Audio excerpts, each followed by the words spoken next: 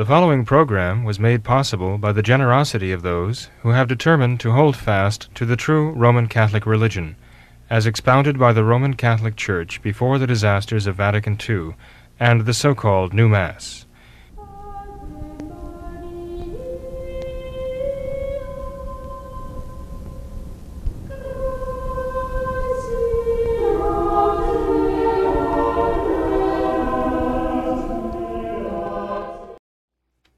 Hello and welcome to another live edition of What Catholics Believe.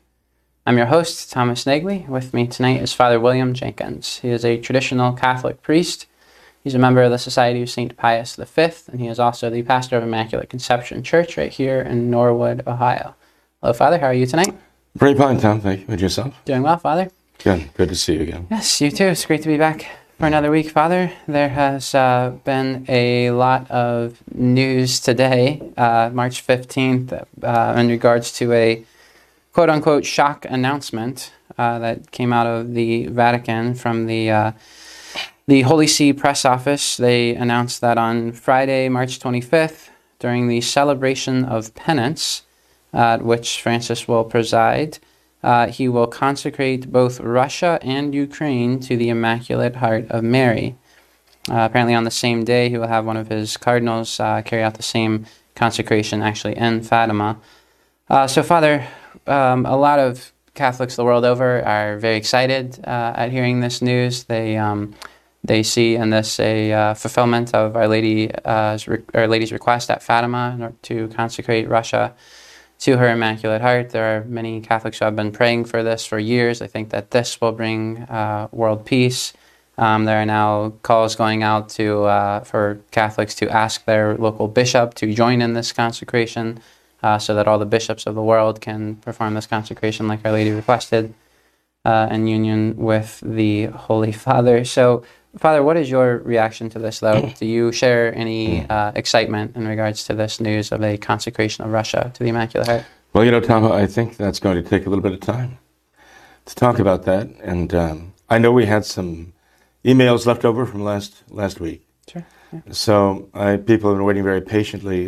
Maybe we could address those first and then launch into the deep on these questions, if you don't mind. Yes, Father, we can do that. Okay.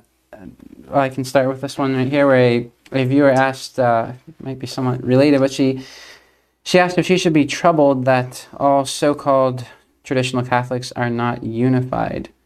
She said, I ask our Lord in prayer to be in His truth and to live it and to help me to get to heaven.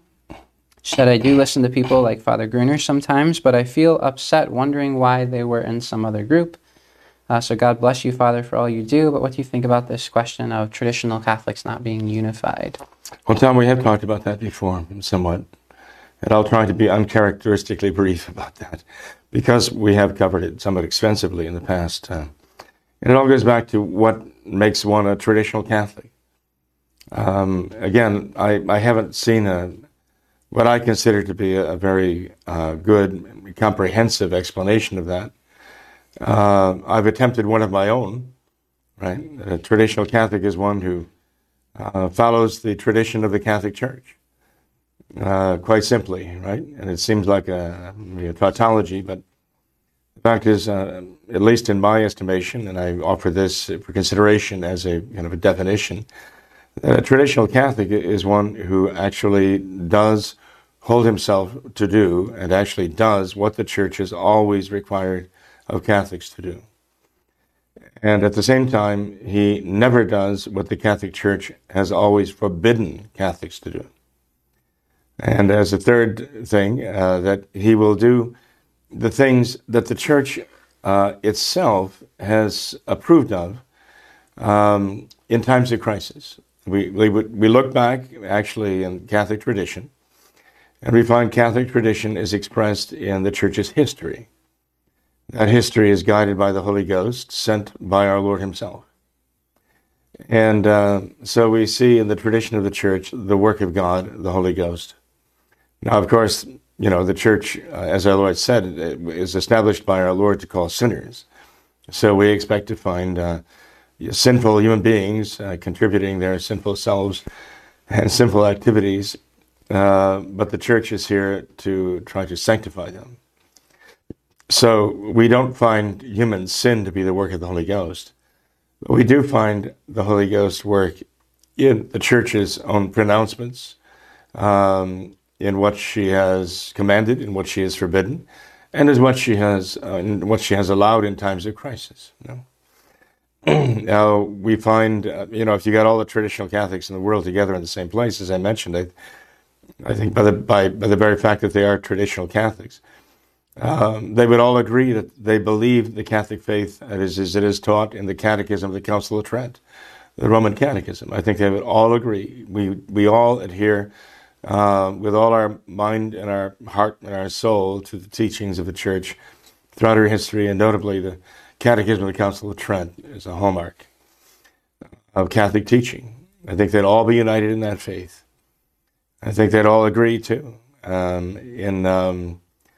the Catholic morality, which is part of her doctrinal authority too, as far as not only true and false, but right and wrong.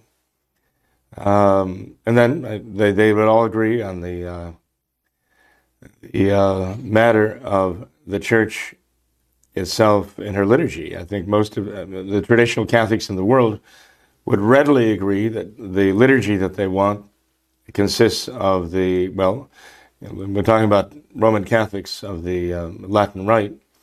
There are those who want the true Latin Rite. They want the Roman Rite of Mass and the Rite of Sacraments before Vatican II. They want the traditional rites of the Mass and the sacraments. And I think that every single one of them would want that. And if you ask them, well, what is the rule that you follow? And I think they would all say, well, in these times of crisis, we have to follow Catholic tradition, which has the authority above every pope, and all the popes together, really. Catholic tradition is the work of the Holy Ghost. And in fact, Christ created the papacy to give us a living voice who would actually speak the words of Catholic tradition. Our Lord said that he would send the Holy Ghost not to teach us new doctrines, but to bring to our minds all things whatsoever I, Jesus Christ, have told you, the apostles. So it's meant to confirm us in our faith. This is the work of the Holy Ghost, and there's no pope who has the right to defy that and say, well, I'm going to come up with new doctrines on my own then, and attribute it to the Holy Ghost. It's impossible. So again, the papacy itself exists to exert, to reinforce, promulgate, to make clear the tradition of the Catholic Church, not to condemn it and not to destroy it. But I think that is why there is division. I think although there are, the vast majority of them, and I would think anybody who would really have a legitimate claim to be traditional Catholic would say, yes, I believe everything that was taught in the Catechism of the Council of Trent, and therefore they'd be united in faith there. And yes, I want the traditional rites of the Mass and the sacraments, of the Roman Rite of the Church. And they'd be united in that desire for that worship. Even those who accepted the early changes of John the 23rd in the 1962. I don't think they wanted that. I think they just accepted it because it was what was offered to them. But I think the divergence is that while they would all say, well, we're traditional, we're following Catholic tradition, they aren't. And I think that's where the division is. There are those who claim to be traditional, but they're really not. In fact, we have rhinos, Republican in name only. Well, we have trinos, traditional in name only. And that they say they're following Catholic tradition, but they will deviate from Catholic tradition when it serves their purpose, when it's easier, when it's convenient. And therefore, if they would deviate from Catholic tradition to serve some practical purpose that's makes it easier or convenient for them, they cannot really consider themselves honestly traditional Catholics. But I think this is what the so-called different traditional Catholic groups see in each other. They see a willingness to deviate from Catholic tradition when it serves some human need, right? And there are very few out there, traditional Catholic groups, who actually hold themselves rigidly to Catholic tradition. In other words, not cutting corners, not making excuses, but always doing what the Church has always required to be done, always and everywhere, never doing what the church is always and everywhere condemned as completely antithetical to being Catholic. And then knowing, studying carefully and observing the church's judgment about things that were done in matters in times of crisis, and following very carefully the church's lead in that. That's where you find Catholic tradition. Those who adhere to that are really traditional Catholics and not trinos, not traditional in name only. Yes, am I troubled by it? Well, I'm sorry that there are people who are trinos, who do not really follow Catholic tradition as much as they claim to be. But I mean, one of the prime examples that comes to mind, and I wanted to cover this quickly, but is the matter of the Took bishops. I think, anyone who would say, well, we're going to save Catholic tradition, we're going to be faithful to Catholic tradition, by simply ignoring the fact that a Catholic archbishop consecrated non-Catholics as bishops, something the church has always condemned, always and everywhere condemned. And, for years it was a matter of a person being declared, unable to function as a Catholic bishop.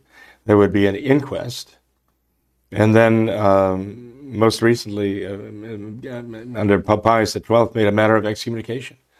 And not just any excommunication most specially reserved to the Holy See itself. That's how serious this is. And the fact that there are would-be traditional Catholics or trinos who would justify that somehow and just kind of dismiss that as though that's not significant. And just build their traditional Catholic position on that foundation is just, again, I think it's unconscionable and totally, again, contrary to what the church has always taught us to do and what not to do. Mm-hmm. So I think that's part of it. On the one hand, I would say, well, it's a shame that's happening. On the other hand, I would say, thank goodness that there are some who will not compromise and who will follow Catholic tradition very carefully and faithfully. So to that extent, I'm very glad that there are those who will not only claim to be traditional Catholics, but will actually be traditional Catholics.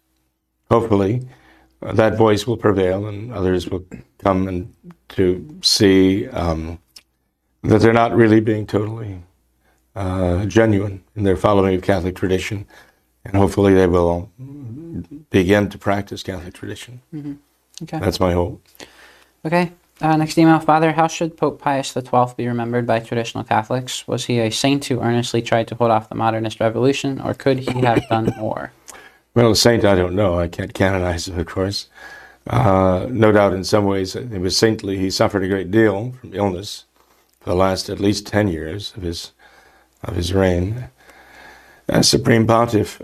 One thing you notice after the death of Pope St. Pius X and the sidelining of his Secretary of State, Cardinal Merry del Val, is what seems to be, and it might seem presumptuous of me to say it this way, what seems to be a real naivete, they were really naive.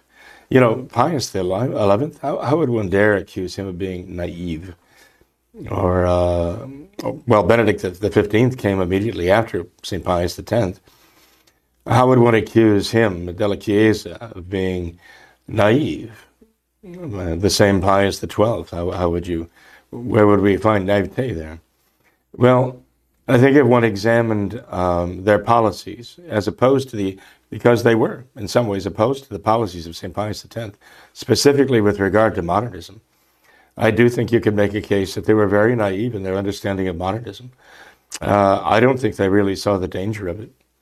I mean, why would Pope Benedict XV have basically sacked Cardinal Merry del Val, who was the right-hand man of St. Pius X, and institute policies that were not nearly safeguarding the church so much against modernism? Now, admittedly, I mean, he was Pope during what we now know as World War I, at the time called the Great War. And that, no doubt, occupied an enormous amount of his time, his thought, his prayer. But to, in a sense, disarm the church, in a way, against the wiles of the modernists was a very bad idea. And the modernists did make some headway there. How does the modernist make headway in church? In the church, he gets appointed to positions. He gets his men put in place of influence and power in the church. Something that St. Pius X was determined to prevent. And then Pope Pius XI, I mean, as the Archbishop Nuncio, actually he was Nuncio of the Holy See in Poland when it was being menaced by Russian Bolshevik troops, right? And everyone thought in 1920 that Warsaw would fall into the hands of the Bolsheviks and there'd be an enormous massacre. Pius XI, as the Apostolic Nuncio, asked for permission and obtained it to remain with the Polish people and to face their fate. I mean, that took a great deal of courage. Yet you find that when he became Pope Pius the 11th, he was trying to deal with the question of the Cristeros and basically the Bolsheviks in their work in Mexico, trying to turn Mexico into a communist satellite back in the 1920s and 30s. And when the communists, I mean, I don't know what else you'd call them really, the agents of international Marxism in Mexico, offered some kind of a truce, asking the Cristeros to come out of the mountains, lay down their arms, and receive free transportation home on the railways. They were ordered to do so by Pope Pius XI through his Secretary of State, Cardinal Antonelli. And Pius XI was the one who actually told them that this is what they should do. And it was communicated through their bishops in Mexico to the Cristeros, and they essentially surrendered. And what they did was they surrendered themselves directly into the firing squads of the Marxist. They'd appear at the train stations. They would actually have the carts guaranteeing their safe passage, and as soon as they presented the card, they'd be taken out and back and shot to death. And I understand that Pope Pius XI, when he became aware of this, he openly wept at what had happened. But, you know, from our vantage point, it might be easier to look back and say, well, how could he have trusted them? I mean, a man who faced them down, as it were, with prayer. Processions of the Blessed Sacrament from August 6th to August 15th in 1920 in the streets of Warsaw. How could he not have seen this? Was it the influence of his Antonelli, Cardinal of State? I mean, who influenced him? I don't know. But I don't understand, and I have the benefit of, you know, years and years of hindsight on this, how one could have told those men to lay down their arms and they obeyed dutifully unto their deaths, right? So, you know, I would consider that to be a bit of a naivete as far as I can know. But I think Pius XI was a very great man, actually a great pope. And he would be infallible, of course, as Pope in matters of faith and morals, speaking ex cathedra, but that doesn't mean every decision he made would be necessarily infallible. And the same that you come to Pope Pius XII. I think that there were decisions he made, appointments he made, and so on that served the cause of the modernists all too well. Things he did and things he did not do. I think he was very devoted to Our Blessed Lady, though. I mean, an enormous number of documents he issued on devotion to Our Lady. And actually, it was Pope Pius XII who finally, July 7th, 1952, actually consecrated Russia and all the peoples of Russia to the Immaculate Heart of Mary in a most particular way, he said. That document might be available online. And it's actually an apostolic letter, sometimes called an apostolic bull, that he issued. A letter that he directed immediately to the peoples of Russia. He addressed them as such in this apostolic letter. It is in the Acta Apostolicae Sedis under the date of July 7th, 1952. The date itself is significant because it's the date of the feast day of Saints Cyril and Methodius, the great apostles to the Slavic nations. Pope Pius XII certainly chose that for a very important reason, right? And he recounts in this letter to the Russian people of Russia, he recounts the history of the relationship of the peoples of Russia with the Holy See, their missionary efforts that were undertaken for the souls of all these people. And finally concludes with this statement, saying that just as earlier we consecrated, and he was no doubt referring to the 1942 October and December consecration of the world to the Immaculate Heart of Mary that he himself had made. He said, just as earlier we consecrated the world to the Immaculate Heart of Mary, so now we consecrate in a most particular manner the peoples of Russia to the Immaculate Heart of Mary. And he said very, very clearly that he hoped that this would bring peace to the world. Now, it wasn't a ceremony, but it was a statement, right? When Our Lady said at Fatima in 1917 in July that, Russia must be consecrated, the Holy Father would have to consecrate Russia to Immaculate Heart, she didn't say that it would have to be done by a ceremony. It wasn't specified. Yeah, but in the year 1929, when Our Lady told Lucia, actually, I think our Lord might have been the one to actually state this to her at the Apparition Tui in Spain, that she should direct Pope Pius XI to consecrate Russia to the Immaculate Heart of Mary in union with all the bishops of the world. And that stipulation was added. But again, you ask, well, does this mean the Holy Father is supposed to make a statement? Or is this supposed to be like a solemn ceremony? Well, the addition of consecrating, the Holy Father consecrating Russia with all the bishops of the world would seem to indicate that it was perhaps a ceremony, uniting them all. But it wasn't actually explicitly stated, as far as I know, anywhere by Lucia or anyone else. So this statement by Pope Pius XII was very beautiful, very powerful. It's in the Acta Apostolicae Sedis, the Acts of the Apostolic See, the official publication of the Holy See for its official acts. So, you can't get much more official than that. You can't get any more official than that, actually. So it's in the Acta Apostolicae Sedis for the year 1952. And it's very interesting, I think, that within a matter of months, maybe 7 or 8 months, Stalin was dead. After all that time, after that consecration was made, Stalin was dead. Probably poisoned by his own chief of police, his own fellow Georgian, Beria, Lavrenti Beria. But in any case, we see the hand of God in these things. But even when Pope Pius XII consecrated the world to the Immaculate Heart of Mary, in the very depths of World War II, October 13th of 1942, or actually it was the end of that month. It was toward the end of that month, October, actually. And again, he repeated that from St. Peter's December 8th on the Feast of the Immaculate Conception that year.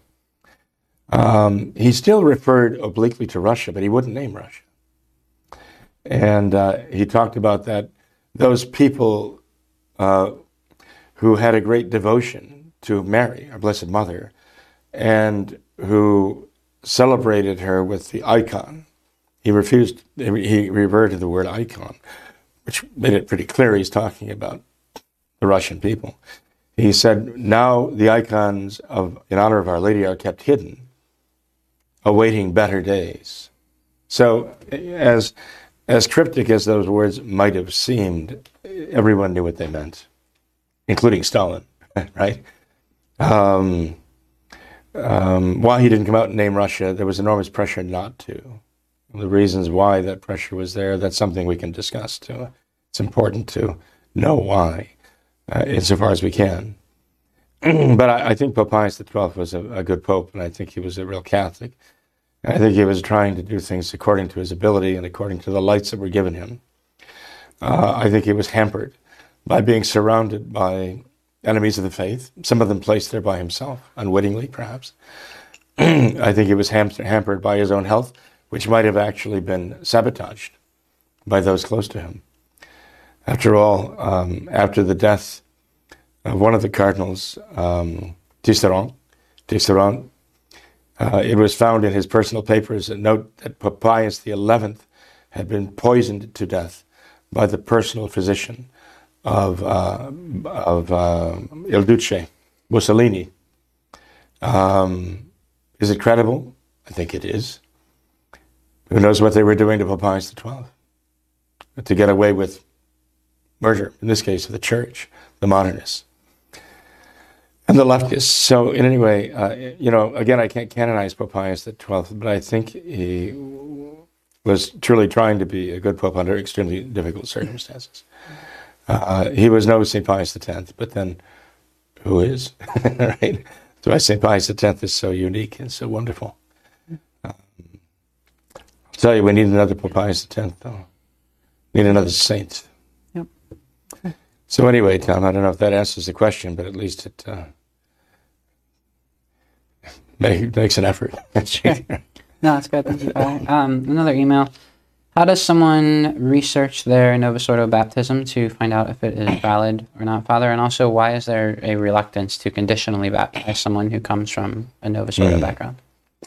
Well, as far as the first question, the second question, let's go with the second one. There's a certain reluctance to just automatically, conditionally baptize those who come from the Novus Ordo, because if one follows what's actually on the Novus Ordo books, as it were, in their rituale, generally, I mean, the traditional Catholic priests I know would all agree that the ceremony itself would be a valid ceremony of baptism. That the essential words of baptism are there, and that there's nothing in the ceremony itself which would contradict them. The only reason why, therefore, one would just automatically, conditionally baptize anybody who comes to the Novus Ordo would be if one had reason to suspect the intention of the person who was doing the baptism. In all cases, right? In all the cases. And we can't do that because there are conservative Novus Ordo priests out there. There are conservative, there are people who have the faith and do baptize, and they don't have a contrary intention. They meet the minimum requirement, according to the Church's own traditional teaching, of having the intention to at least do what the Church does outwardly in performing the sacrament. That's the Church's first requirement, as it were, first level of judging these things, is that they follow the ceremony. If they follow the ceremony, that's the clearest indication that we can have, the first indication we have that they were intending to do what the Church does, even if they don't have the faith and even know what that is. But to do what the Church does when it does this. The Church has always taught that. As a matter of fact, you go back to the 2nd century, you go back to the 3rd century, there was a question. There were various sects of heretics that had broken off, and they were baptizing, and they were following the ceremony of baptism. And the Church had to judge what to do with these people. I'm talking about even around the year 200, okay? What to do with these people who had been baptized by these heretical sects outside the Church. Did the Church automatically assume, presume, or at least doubt the validity of the baptism? The Church's answer at that time, the Church's official answer at that time, and this is the traditional answer, what the Church has followed ever since, is that if the rite was followed as the Church recognizes it, and the words of baptism were pronounced as the Church accepts them, that the Church accepted that as the primary indication of the intention of the one baptizing. And only if there was some particular reason why, in a particular case, there was some kind of a doubt about the validity of the baptism, would the Church actually conditionally baptize. This is the answer the Church gave then. It's the traditional answer. It's the answer the Church has been giving ever since. So if you want to be traditional, this is what you do. Now, I've heard people say, well, look at the the words that they give you, kind of the introduction to the new rite of baptism. And don't they say in that introduction to the new rite of baptism that they're baptizing you into the Novus Ordo Church? And wouldn't that kind of mean right there that it couldn't be valid? Well, actually, no. I mean, I've looked at that. And again, even though it says, it's making you part of the church and so on, it doesn't specify you're being part of the Novus Ordo. In fact, again, the proposition is that you're becoming part of the Catholic Church, a member of the Catholic Church by being baptized. And you may say, well, they don't even know what it is. They have a false conception of what it is. Well, okay, that doesn't necessarily invalidate the doing as far as the sacrament goes. I mean, you look back in the year 200 when the church was judging this kind of thing, and there were people who were being baptized by explicitly non-Catholic sects, heretical sects. They were known to be heretical sects, and they were doing the baptism. And the church said that still did not invalidate the baptism. So if somebody's going to follow Catholic tradition, he has to follow the lead that the church himself has given him under the guidance of the Holy Ghost. And this is how the church answered this question long ago. And frankly, she hasn't changed her answer in all these years, all these centuries. So this is what true traditional Catholic Church priests do. They examine what is presented to them. Now Pope Pius XII, again, pronounced on the subject of receiving converts from, let's say, Protestant sects. So these would be kind of the equivalent of the heretical sects back then, in the early centuries. And he did say that if we have converts come from Lutheranism and Presbyterianism, Congregationalism, and all the rest, that they should be conditionally baptized. Why? He says, because we have no way of verifying and arriving at certitude that they were baptized correctly.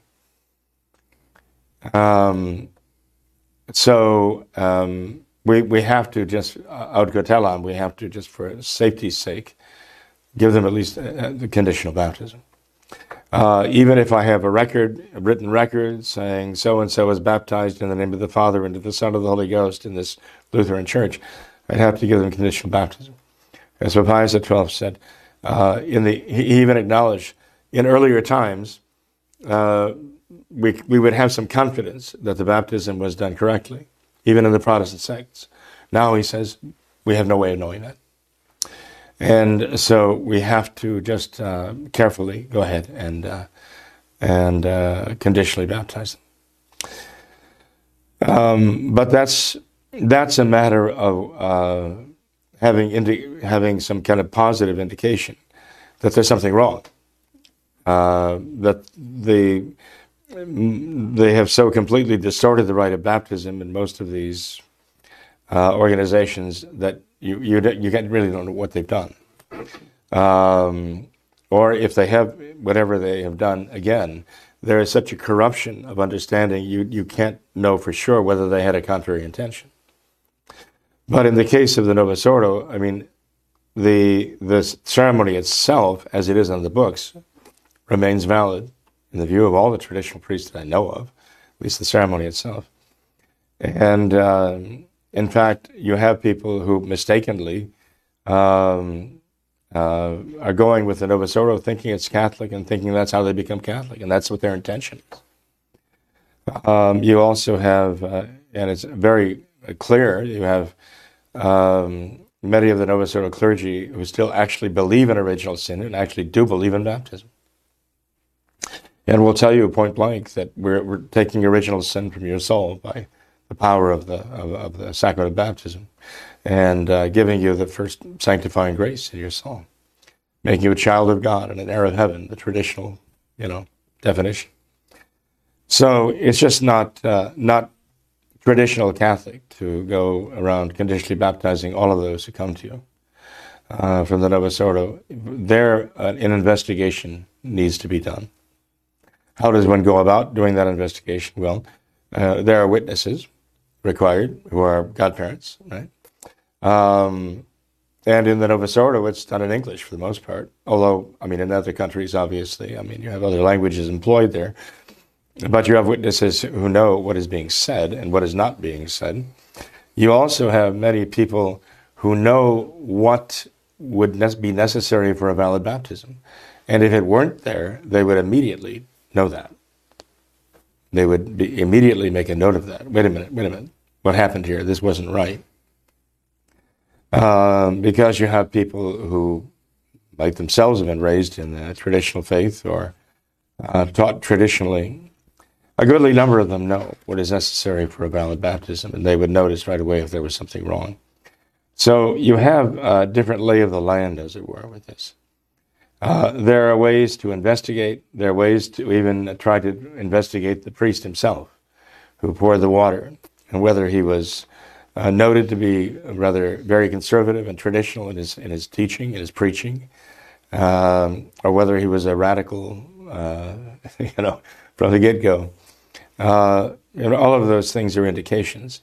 If there is any real doubt, if there's any real doubt, even a slight doubt, but based upon a real fact, a known fact, then the priest would give a conditional baptism. But if the ceremony was followed exactly, and the priest was known to be, or could be found out to have been rather conservative in his views, and at least have the Catholic faith, and you have witnesses who can testify, yes, he actually poured the water, and yes, he actually said these words, we heard them, even to the point of signing a sworn affidavit to that effect. You can have the confidence you need that the baptism was valid. Okay. People can question anything into death. They can analyze anything to smithereens, right? That's called a scrupulous conscience. Right? And the church does not encourage that scrupulosity, though. But in any case, I hope that does give some clarity, some answer. Sure, thank you. Well, perhaps this can be the final email for tonight. Sure. Father, a viewer asked if it could, in some circumstances, be a venial sin of lying to use euphemisms in certain circumstances. One example she gives is when, in regards to the question of homosexuality, using the euphemism of gay. Does that, in any sense, constitute a sin of lying, Father? I don't think it constitutes a sin of lying. I think it's just a matter of the means of communication people use these days. Personally, I find the word offensive because I think it is a euphemism in a sense that disguises the reality. Okay, it tries to sugarcoat the reality, which is not at all gay in the traditional sense of the word. But it is the common parlance, and by using that word, I think a person is just trying to communicate with others in the language they understand. When now, as I say, personally, I would prefer to call it what it is. I suppose there might be some who would be offended by what it is, calling it what it is. But I don't see how that would be considered actually lying or deception. Unfortunately, it's the language as it has been perverted.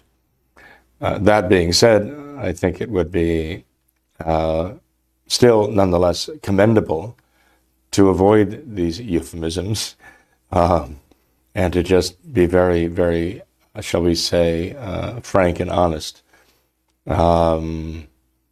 The language we use. Not that we're being dishonest or unfrank by communicating that, but I think if our view is, look, let's, this is how you refer to it, this is what you understand, okay, just so we have that connection. But I understand it this way, and this is how I'm going to refer to it. Okay. Father, if we could, your reaction to this. To return back to the original question. Consecration of Russia. Well, I knew this would get a little involved. We've already kind of broached the subject anyway with Pope Pius XII. And again, it gets down to the question, was the consecration of Russia by the Holy Father, the consecration of Russia to the Immaculate Heart of Mary, was that accomplished? Well, as Our Lady first presented it at Fatima,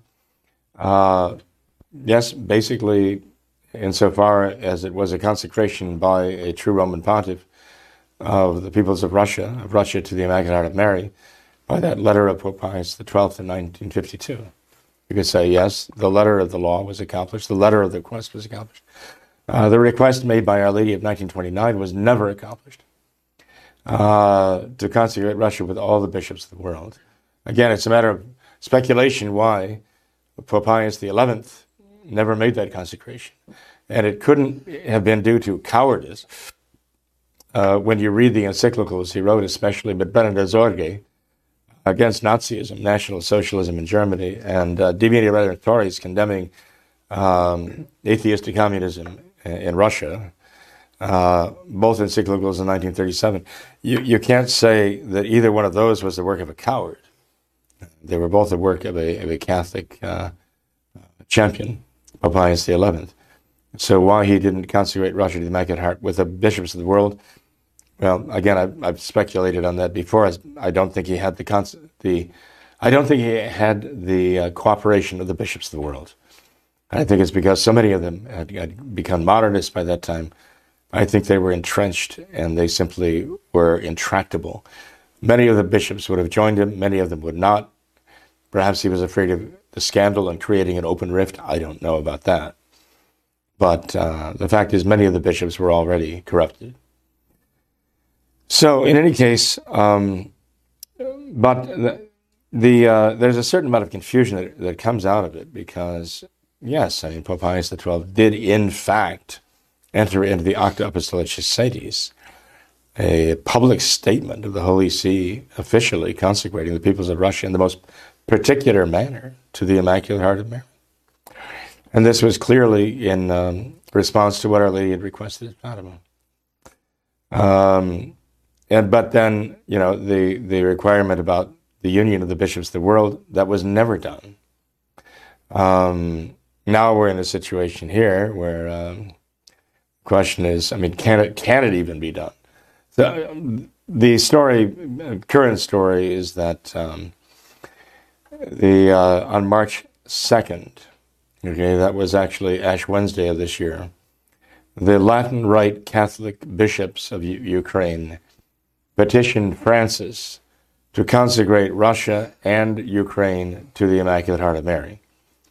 And on March 15th, the Vatican Press Office answered by saying that Francis would consecrate the Ukraine and Russia to the Immaculate Heart of Mary on March 25th, which is very soon. That is the traditional feast of the Annunciation of Our Lady, the feast day on which commemorates the Incarnation, in which the angel Gabriel appeared to Our Lady and told her of the divine plan, the redemption, and her role in it as the mother of the Savior, the Redeemer. And she consented, "Behold, the handmaid of the Lord, be it done unto me according to thy word." This is the feast of March 25th, the Annunciation. And it is also an anniversary of the death of Archbishop Lefebvre. Now, is Francis connecting this in any way with the death of Archbishop Lefebvre? Probably not. I would doubt it. The choice of March 25th, I'm sure it has something to do with the fact that it is the feast day of Our Lady.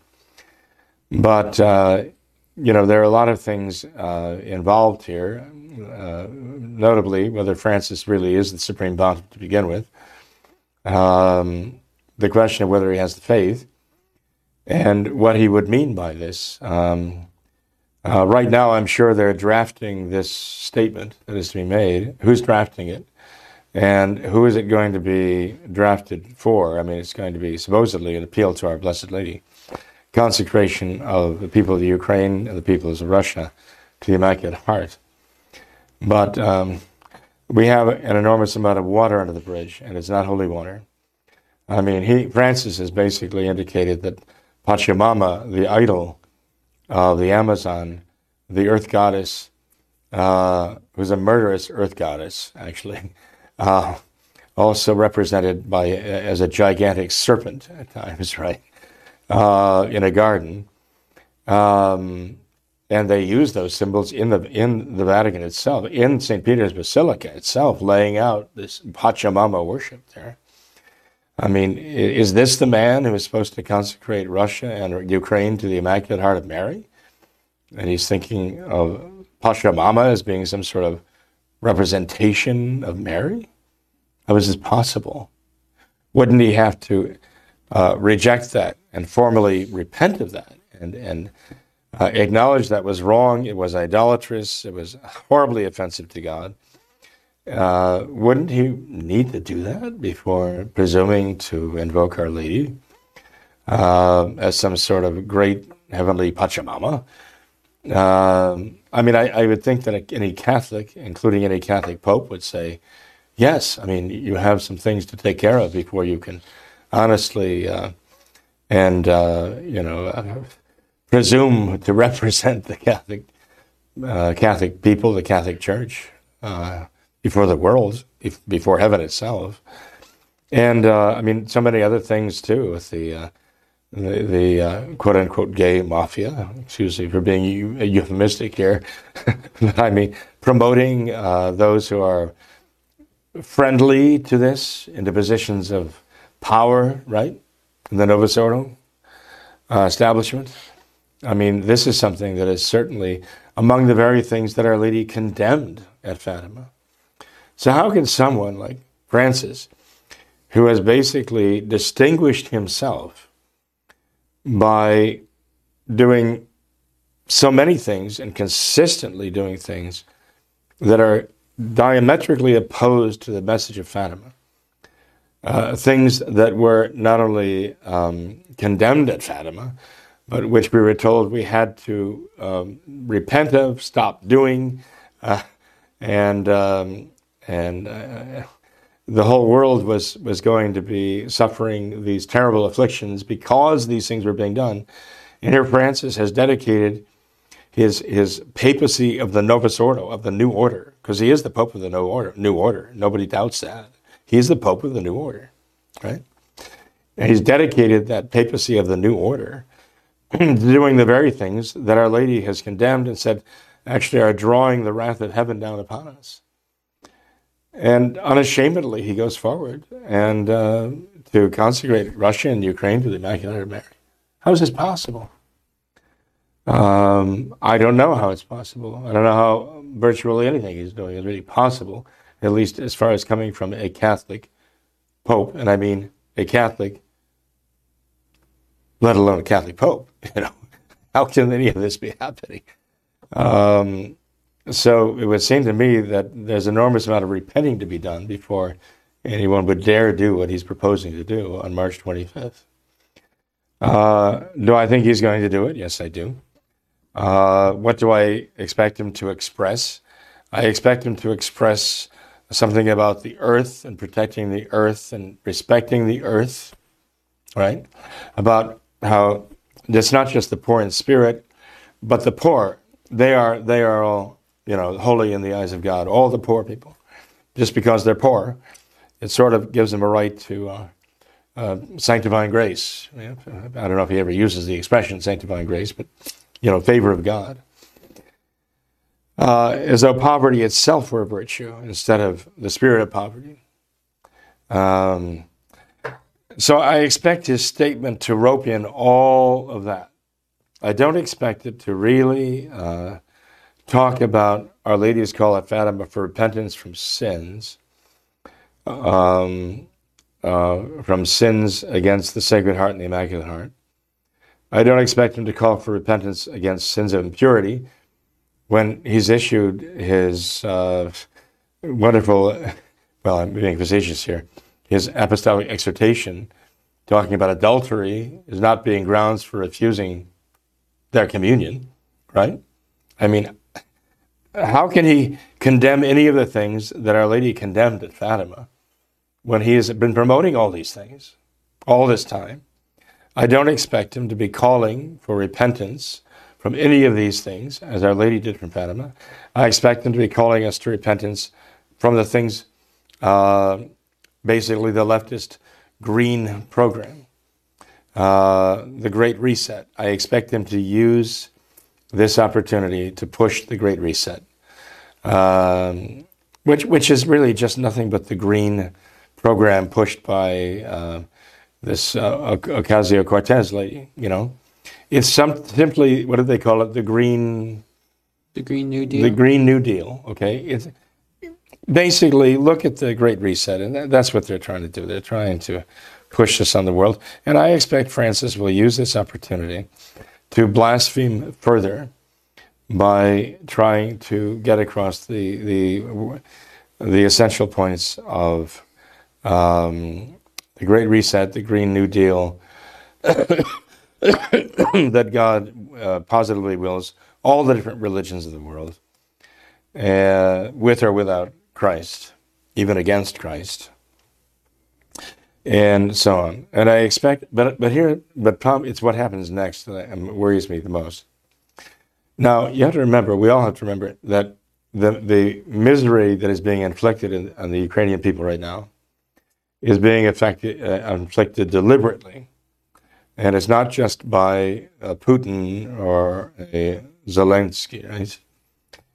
They have their handlers. It's all part of this. Archbishop Vigano wrote an excellent, lengthy treatment of this whole issue about the war in the Ukraine. In fact, we have here from LifeSite News, Archbishop Vigano, globalists have fomented war in Ukraine to establish the tyranny of the New World Order. That's a good summary of what he has to say here. And he gives a lot of names and dates and places, a lot of facts. It shows that he's very, very knowledgeable about what's going on here. In fact, I wanted to read from some of this statement of Archbishop Vigano, but I don't need to right now because of the time. But any one of our listeners can go and find this readily on the LifeSite News website. Archbishop Vigano's account of the buildup and the present situation of this conflict, this war in the Ukraine right now. Very much an eye-opener, showing how this is all orchestrated at the expense of the Ukrainian people. And the people who are behind this have no conscience, no soul. They don't care how much suffering they cause. They just have their goal is bringing about a new world order. And if millions of people have to die, if millions of people have to suffer for it, it's a small price to pay for accomplishing their vision. Okay? I think Archbishop Vigano does a masterful job of presenting this. And recommend everybody they actually look at this and pay attention to it and try to understand what he's saying. Because if you understand what he's saying, I think you understand. You really do understand what's going on. That it's not just Putin, it's not just Zelensky, who are both basically creatures of the New World Order themselves, right? And being used now to serve this purpose. But in any case, to get back to the point, this all being done deliberately, all of this was set up deliberately, was brought to this point deliberately. It can also be undone at any moment when they just say, okay, enough. Now let's do this. Like they did with COVID, right? Now it's like, okay, we've got as far as we can with COVID. We've killed as many people as we can with COVID. And we've demoralized so many others. We've destroyed the economies as far as we can with COVID. So let's switch gears now and go to phase 2. And I think this is phase 2 right now. And again, I mean, we could go into detail. Archbishop Vigano does that. And you don't need me to do that right now. But there are aspects of it that I think are very clearly part of this phase 2 to bring us farther along the road of this Green New Deal of the New World Order. But what would happen now if you wanted to deceive the elect? If you wanted to deceive the elect by having a false consecration of now Russia and Ukraine to the Immaculate Heart of Mary, and you wanted to couch it in terms of the worldly sense, and you made this, wouldn't it make sense for you to say, okay, now we're going to show the power of Francis's prayer to Our Lady of the Pachamama, and now we're going to bring peace. Miraculously now, there's going to be peace. I mean, this is the kind of the message that is sent in Monsignor Robert Hugh Benson's book, The Lord of the World. Right? So maybe they read the book. Francis did. He said it's one of his favorites. I can see why. Why not now make this wonderful consecration with all the Novus Ordo bishops, or most of them, and then actually arrange for armistice and peace. And suddenly we see Putin and Zelensky arm in arm on the balcony at St. Peter's with Francis looming over them, and everything is just peace, love, and joy everywhere. What do you think effect that would have? What effect would it have? People of the world, right? Suddenly we find the communist government of Cuba being won over to faith. Actually Raul Castro, after meeting Francis, said he would consider becoming a Catholic now because she puts a different light in Catholicism. He wouldn't stop being communist. He didn't say that. But imagine the effect of that. I wouldn't be surprised to find that this actually is all part of the program. Because let's face it, I mean, if you're looking at those who are really opposed to this New World Order, you'd find traditional Catholics practically, to a man and a woman and a child, resisting this. I think you'd find, you look at the Novus Ordo Catholics of the world, they have a higher percentage, a higher rate of vaccination than any other ethnic or demographic. The Novus Ordo Catholics, because they got Francis up there insisting you have to do this. It's the right thing to do. They have a higher representation of vaccinated people, percentage-wise, than any other religious group. But the traditional Catholics, they don't trust this. And they are absolutely resolute in resisting it.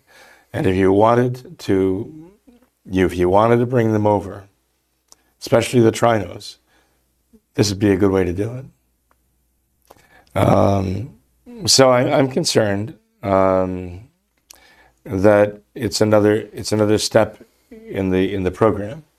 That doesn't mean that all of the Novus Ordo, the Latin Rite bishops of Ukraine are doing this knowingly and to set up the Green New Deal or the Great Reset. I'm not saying that. But what I'm saying is there are those who are orchestrating this, and they might well see this as an opportunity. As an opportunity to move things forward for them, to win over opposition to their side, and further isolate those who really are traditional Catholics, who are trying to follow Catholic tradition in its integrity, and their opposition to the Great Reset, the New World Order, the Green Machine, whatever else they would call it. So this is a concern of mine, that we need to pray, and pray very earnestly, that the graces are there for there to be true traditional Catholic leadership who will not compromise and will not lead people astray. I fear for the Society of St. Pius X. They're being told by their leadership, back when Francis issued his Traditionis Custodes, the head of the Society of St. Pius X worldwide comes out and says, all we want is our right to the traditional Latin Mass. All we want is our right to have that Mass. That's all we want. We want that right acknowledged. Is that really all we want? To be acknowledged that we can coexist with the Novus Ordo? In the Novus Ordo? Is that all we want?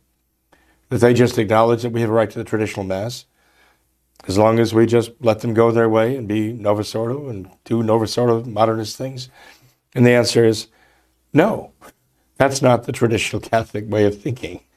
So again, I fear how they might be, again, taken in by this. So I think it's a means, ultimately going to be a means of isolating more and more of those who will seem more and more in the eyes of the rank and file proletariat of the day to be unreasonable, unyielding, unwilling to compromise. And shall we say, zealots, even terrorists, right? Because we will not conform, because we will not conform.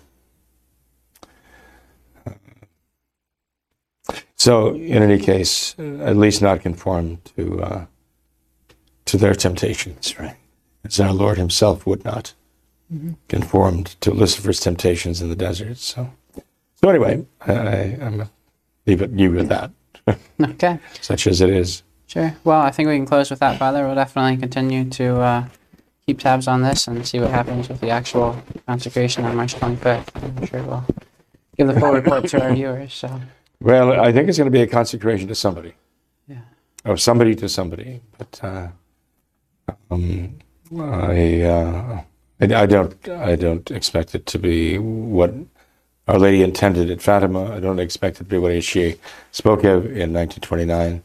I don't expect it to be what the Catholic Church traditionally would say is a real consecration of Russia, Ukraine, or anything else to the real Immaculate Heart of the real Mother of God. Bottom line, we need to pray. We need to pray the Rosary. We need to practice the traditional faith in its integrity, not to be rhinos or trinos, but to be traditional Catholics in the full sense of the word, and totally devoted to the Immaculate Heart of Mary, and through her Immaculate Heart, to the Sacred Heart and the kingship of Jesus Christ over all mankind. That has got to be our constant focus. That's our message. Amen.